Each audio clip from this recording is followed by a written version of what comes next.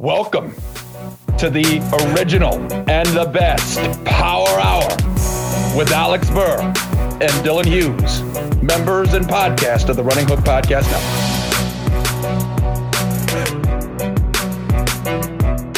Hello, and welcome to another edition of the Running Hook's Basketball Power Hour.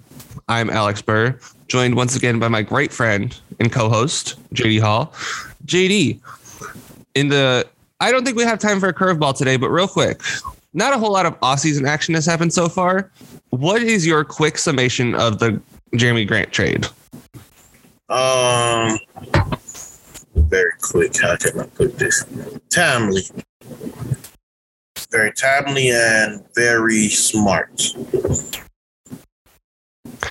I think it was a fair trade for both sides. I just feel like, I hopped on Linsanity last night, JD, and I just said this. I'm like, I don't think Jeremy Grant is as good as everyone's making him out to be. And that's basically what I thought. There hasn't been a whole lot of off-season action so far. I would bet that there's some that breaks. We're recording this at 10:30 Eastern time. I would bet that there's some that breaks during this podcast. But I wanted to talk about the finals, and JD agreed with the vision. So we got to talk about Game 6, the only game we didn't cover from the finals. The Warriors won 103-90. And JD, I wanted to take a look at like the series as a whole and the Celtics and the Warriors as a whole. So what is your big picture takeaway from the Warriors winning this series? Big picture. The Warriors dynasty is not over, and Steph Curry is top 10 all time. That's a pretty fair takeaway. I mean, I'm sorry, but I got Steph Curry as the number one PG all time. You and I don't agree there, but I'm a lot higher on Magic Johnson than you are, like a lot. So yeah, you are. That's just something we'll never agree on, but that's okay. I understand, but JD, like, I feel like Steph was incredibly dominant this year. In this series, he had a stinker. We talked about the stinker in Game 5, and they still won. Just like, why is Steph your number one point guard of all time? Man, can we talk about... Okay, we have players that changed their position. Magic made big guards a thing. Jordan made everybody at the shooting guard position feel they needed a mid-range on in and to be super athletic. We could say Scottie Pippen turned point forward into a thing, Dirk Nowitzki made the shooting force. We could go into all this, right? Mm-hmm. But Steph Curry changed the game, not just the position. Everybody feels they have to chuck up threes. Everybody feels they need to be able to shoot at least from 30 feet out now. And to do that and to start your own dynasty and to win 4 rings in 8 years. Wow. What's funny, this is very fascinating to me. Everybody clowned him for not having the finals MVP, but Steph never averaged under 25 in the finals. Like, something like that is so fascinating to me. Like, he's never averaged under 25, and we making this the goal that he needs the final MVP. Okay, we know he win that. And the way he did it, with or without arguably the best player on the planet, 2 with and 2 without.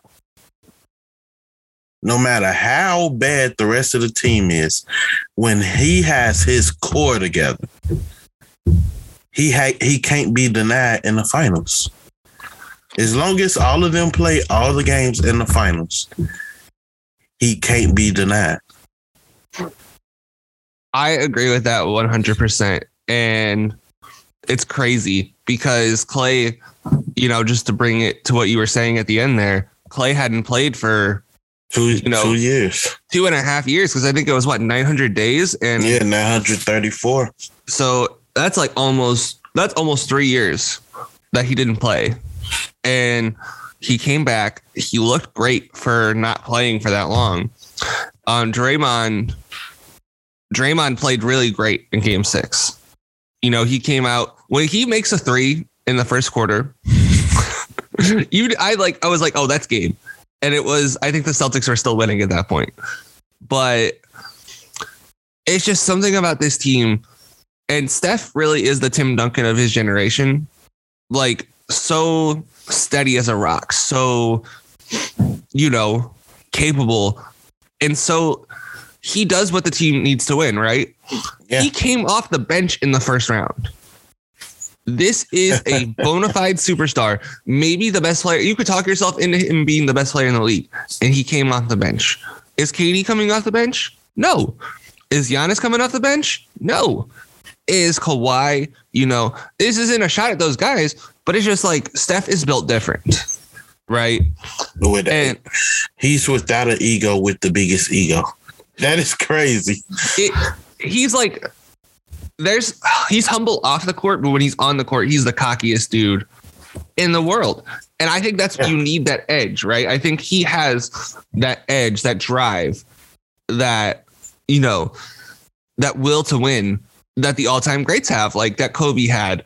I think, honestly, like that's probably the most underrated thing about Steph. You said 2 with, 2 without for KD. Like, he has been dominating the league for the better part of, I would say he started dominating the year he had 54 against the Knicks in the Garden, 2013. Yeah, because he killed the Spurs. I'm sure you remember that, JD. I don't remember that series very well, but I hear people talk about it all the time. I definitely do. Steph was killing them. This was in 2013. 2014, they win almost 50 games, losing the first round to the Clippers. And then 2015, Steve Kerr takes over. Draymond comes into the starting lineup, and they explode. Iggy goes to the bench. I mean, they win 73 games in the regular season. And that 2016 regular season, JD, I don't think I'll look upon a team that lost the finals more fondly than that 2016 Warriors, because they had some great, great moments.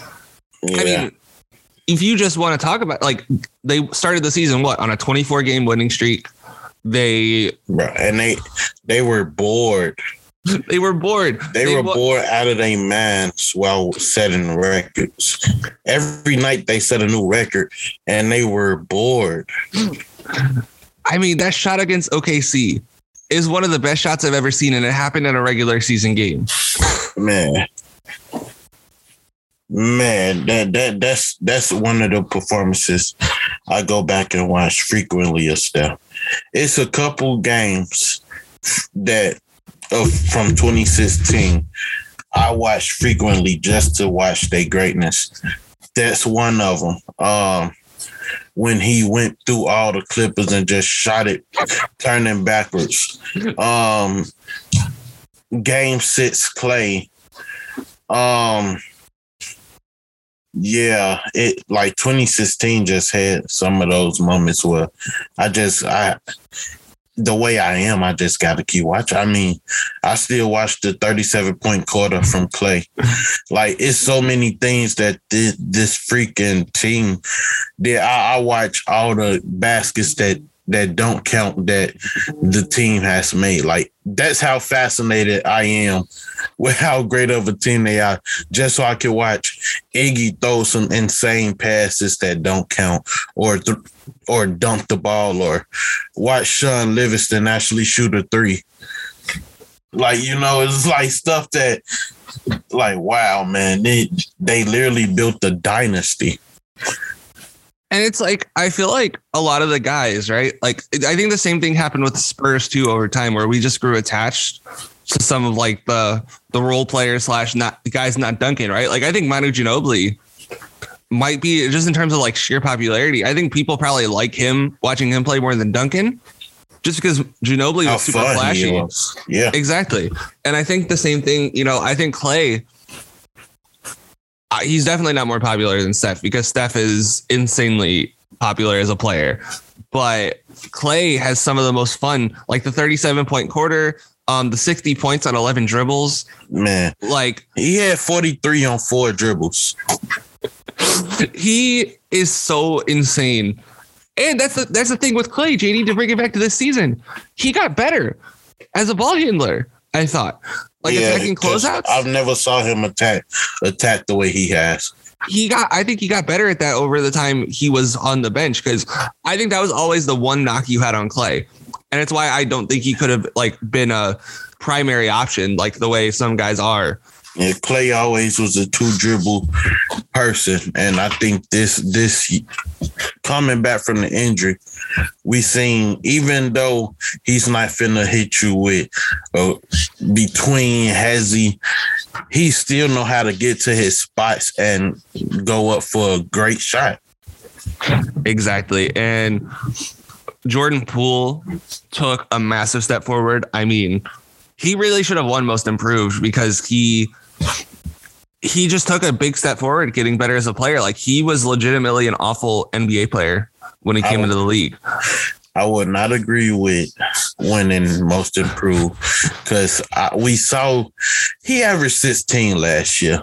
I can't give him that. I got to go with a guy. I told you, a person with no expectations is somebody I believe should get Most Improved.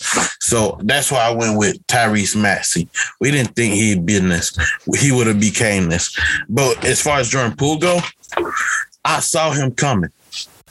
Watching Golden State last season, I saw him coming. And one thing I think that Jordan Poole showed me that he could do that I didn't believe he could do in the finals, he started spotting up shooting. I didn't think he could really shoot without coming off the dribble. And it's like games 4 through 6, I saw him spot up shoot. And I was like, oh man, if this becomes part of his game,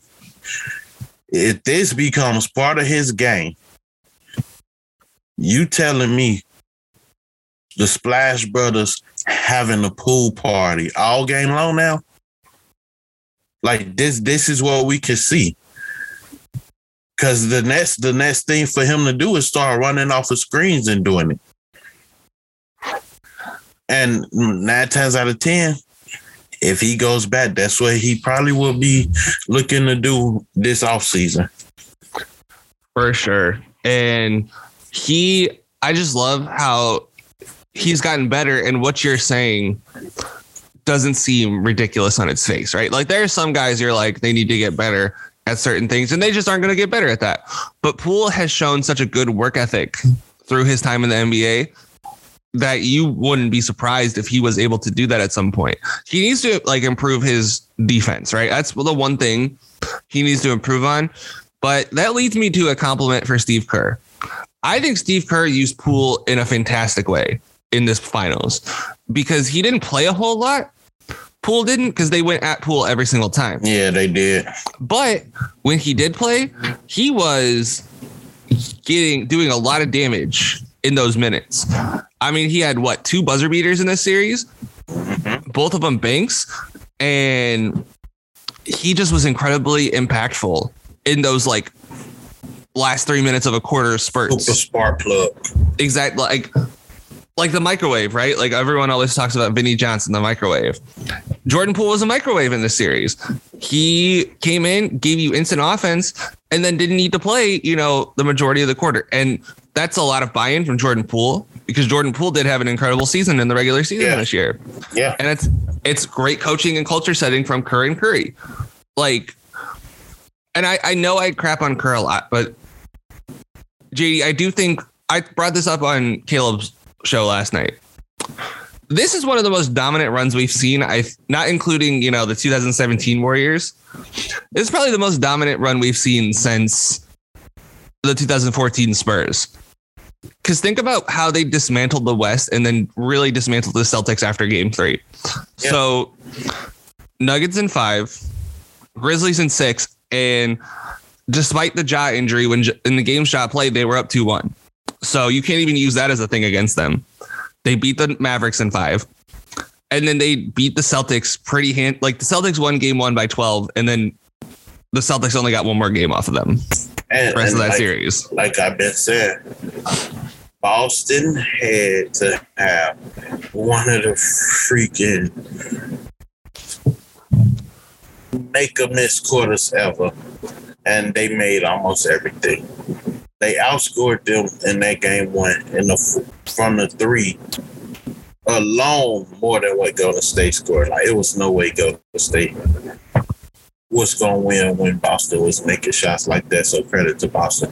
But one thing I want to say, 2 things about Steve Kerr. This has been maybe his worst team talent-wise,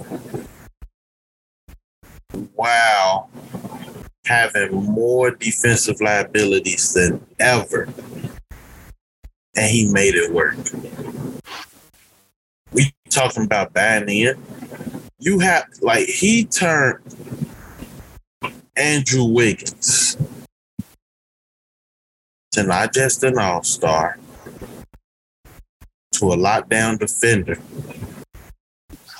who we can say gave Jason Tatum fits, gave Luka fits. Like, I just think with all the smack talk that people give Steve Kerr, you have nothing you can say now, because this guy has proven, with or without the best players in the league, well, the top tier talent, if he got his core, he can win. Exactly. And I do think the West is going to be a lot tougher next year. We could talk about that more in the offseason. But I think the Warriors have a lot higher chance of making it back to the finals than the Celtics do. And I want to talk about the Celtics because, you know, Caleb didn't spend a whole lot of time on the finals yesterday, but there was one stat in particular that stood out. Jason Tatum shot like 40-something% from 3, right? He was really good from 3. Yeah. You want to know what he shot on 2s? Let me see. Higher or lower than 32? Way lower. I'm going 18. Okay, not that lower. It's 26%, which is horrendous in every single way. He could not make a basket inside the arc. The only shot he had of scoring was getting a 3 up, and he's a really good shooter. So I'm not taking that away from him. But JD, I don't think 2 things need to happen for the Celtics to be a championship team. To me, Jaylen Brown needs to tighten his handle. I think he got a little exposed on that front this year, although he was way better than Jason Tatum was in the finals. And then I think Tatum needs to improve on his finishing. What do you think the Celtics need to do to have even a shot at just getting back to this point? Ricky Rubio. Go ahead. Sorry. Also, with what's supposedly going on in San Antonio, I'd take a shot at DeJounte. I would too. Get a point guard who could just fit y'all defensive scheme and can actually put you guys in place to get easier shots. So I say get them a point guard. But one thing, it's so funny we brought this up about Tatum. I remember JJ Redick said, stop shooting fadeaways. Stop shooting long 2s. You only make it 3s. Shoot the 3. And it's like, looking back, when he first said it, I was like, why don't he just go try to get a layup or a dunk?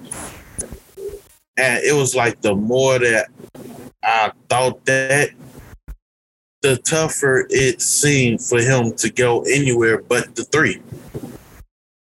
And I was like, man, maybe he just can't get downhill.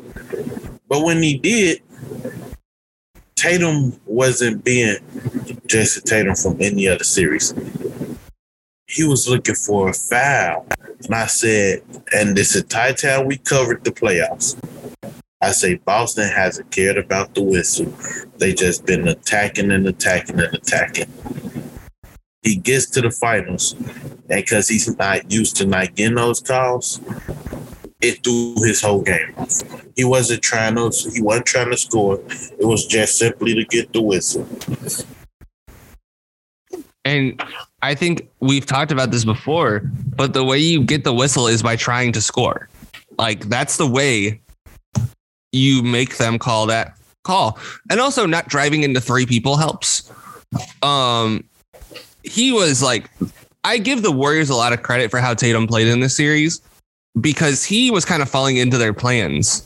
Yeah. I felt like he was making the Warriors were making him choose what to do. And Tatum was a good playmaker in this series. I felt like 7 turnovers, 7 to 4 assist to turnover ratio. I've seen worse, right? Just to be real. But they don't have enough scoring on their team where if he's struggling like that, they're not going to be an effective offense because you have 2 scorers, and Andrew Wiggins took Jason Tatum out of it, and Jaylen Brown was the main beneficiary of it. But Jaylen Brown too, he would get the ball poked away from him a lot. That's just what happens to him.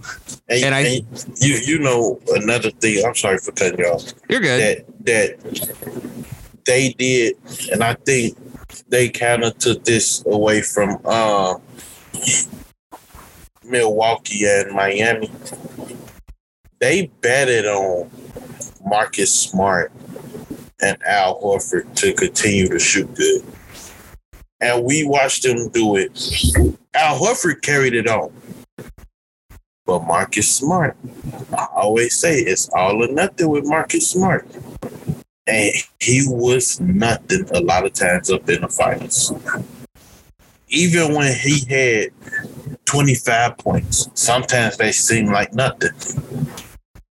And I think that was something that every team Boston went against, except for Brooklyn, was banking on giving them a game. He couldn't keep it up. And he always did just enough. But Golden State did the one thing Miami couldn't keep doing. They took out Jason Tatum and said, okay, now let's see if y'all win. Miami exposed it a little until PJ Tucker kept getting in foul trouble. Wiggins did it without fouling. So it forced Jason Tatum to pass it more, which he did a good job at. Also turned it over a lot, him and Brown. But we had to see Marcus Smart actually try to be that scorer for them to win. And I think Golden State did a hell of a job because it worked in their favor. It sure did. And it's like, I thought that was kind of you brought up Miami. I thought that was Miami's fatal flaw the whole time. And why I didn't really trust them is because their forward depth was non-existent beyond PJ Tucker and Jimmy Butler, right? Like their starting front court was elite. I think we would agree. Like for playoff basketball, it was exactly what you needed. They had nothing behind those guys. Like Markieff Morris has been cooked. I thought he's been cooked since he played in Oklahoma City, and he's still in the league. And, you know, their team was so small. That was my issue with Miami this whole time. And I thought they could be a great team. I just thought it was their roster decisions that held them back in a sense. Like letting go of Jay Crowder, huge mistake. They tried to resign him. They did. It was something about Phoenix that pulled him away. And I hope he regretted it. He probably does. And because if they kept that team that made the finals and if they added Lowry, and even PJ. And PJ, even with the team. And by the way, that's another thing.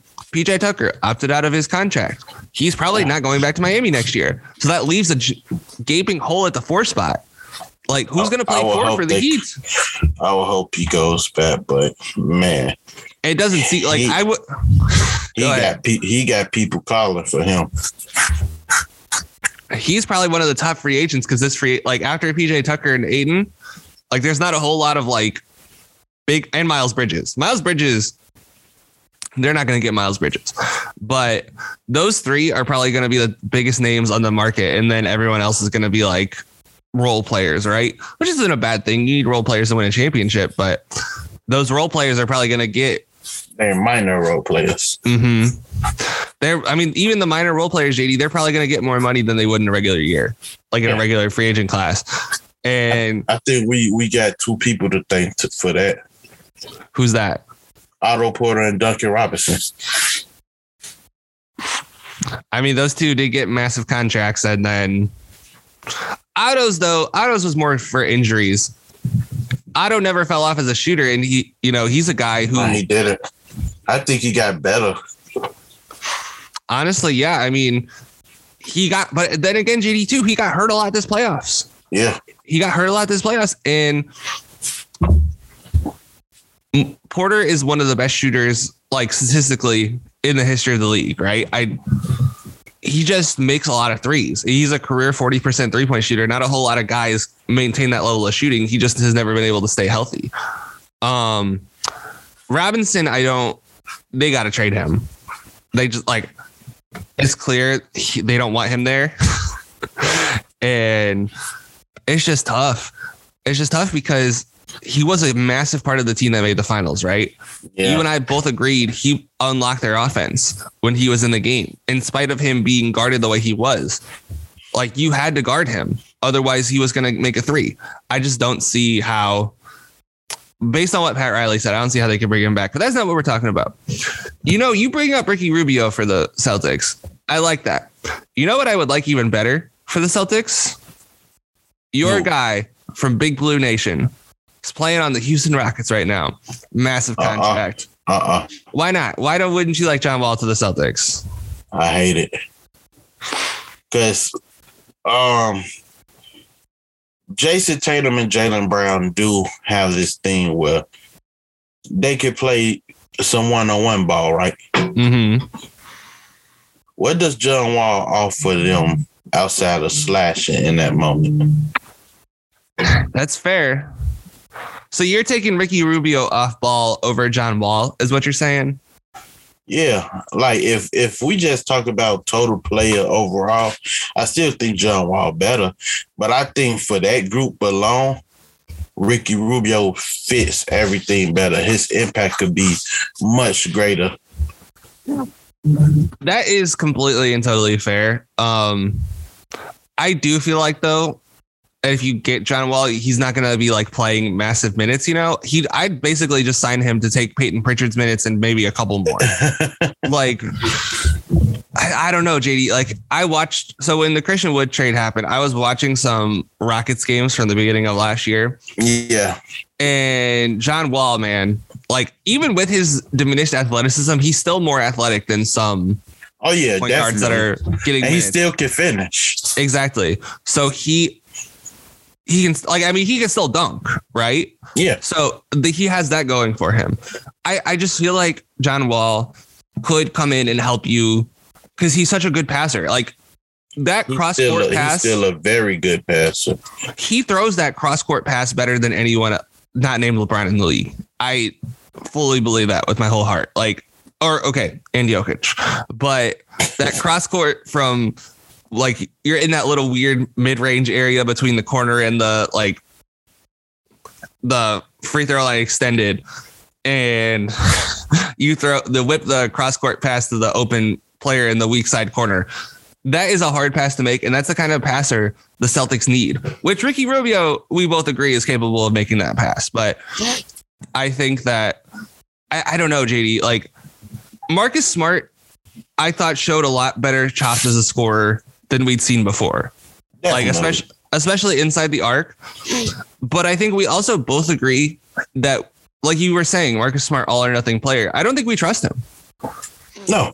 And that's what teams had to make what they wanted to see happen. Marcus Smart had to beat them. And because it's Boston, and for some reason these young guys never really paid attention to their vets, they always blame Marcus Smart publicly. And so teams really tried to use that against them. I could definitely see that now that you mention it, because I mean, Marcus did, though, earlier in the season. I don't know if you remember when, and this is something we should talk about with the Celtics too. He called them out. I do think we kind of have glossed over the fact that at one point they were out of the play-in and they came back, fought their way all the way up to the 2 seed. Amazing. They had an amazing season, right? But when you're in the finals and you lose in the way that they lost, you deserve some critical thinking about your team and why you lost. And I think I miss me, in the words of Bryce Shaddy, miss me with the fatigue talk, right? They made it hard. I think you will agree with this, JD. They made it a lot harder on themselves by not winning game 6 or not winning game 5 in Milwaukee and not winning game 6 in Miami.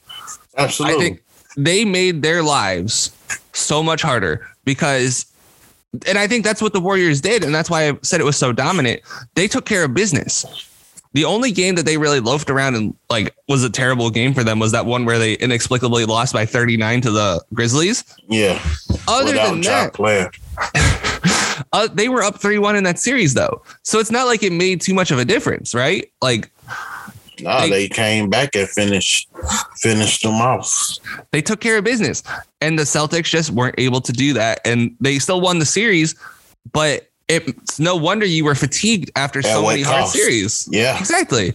So I don't know, JD, just looking at the Eastern Conference picture before a lot of big moves are made, right? Like Chicago is in rumors for a center. I'm not going to name his name because JD. Yeah, I did my research and it's all cap.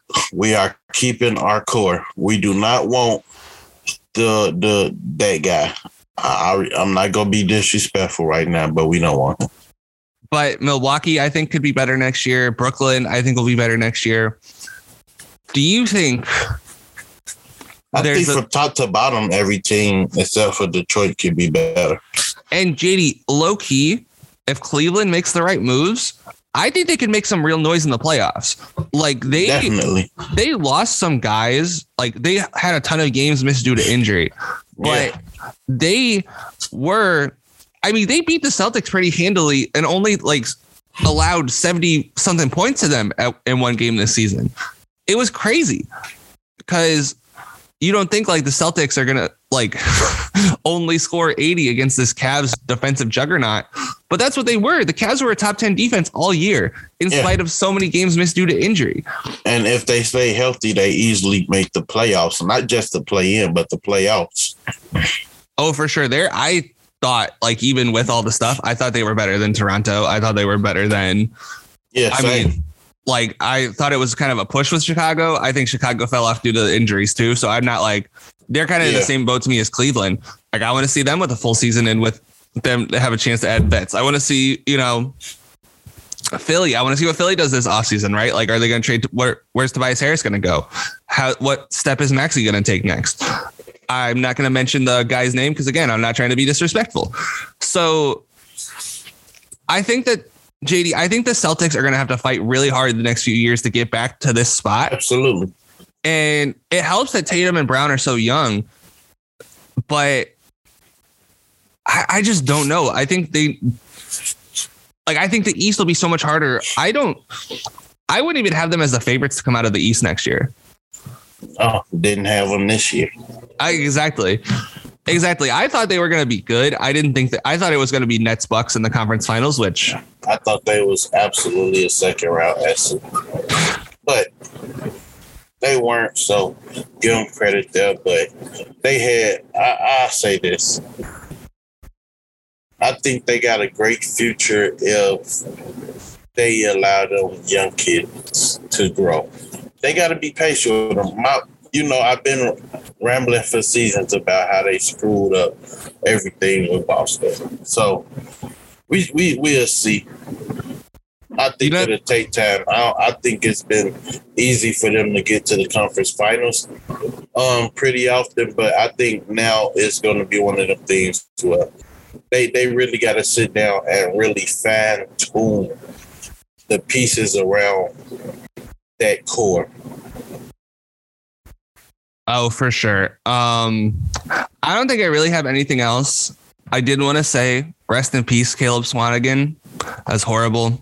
Yeah, only 25. Indiana legend, Purdue legend. I should have got Dylan Hughes on for this, but that's just a horrible, horrible thing. And prayers up to his family. I know that just sucks, man. He was in the NBA, what, not even 2 years ago? Yeah. And now he's gone. And just always check up on your people. Always just make sure they're doing okay. And because you never know what someone's going through, and you don't want to. I mean, I didn't know Caleb Swanigan, but it just sucks because he was so young, had so much life ahead of him. Show our age. And I wanted to not shout him out. I just want to say rest in peace because it's so sad that he's gone so young. But on that somber note, JD, do you have anything to plug for Facts and Stats? New episode dropping this weekend, actually. Hell yeah. Let's go. Make sure you check out Facts and Stats. Make sure you check out Linsanity. I hopped on Linsanity last night. We had a ball. I'm doing 3 podcasts in 3 days, folks. My vocal cords will be fried after tomorrow. So it'll be a blast. Make sure you check out Linsanity. Make sure you check out Circle City Cinema. They're recapping Obi-Wan. Last episode was episode 5. So make sure you be on the lookout next week for the finale. And JD, this was a blast. Thank you so much for doing this with me. Oh, definitely, brother. Always. I want to thank everyone so much for listening.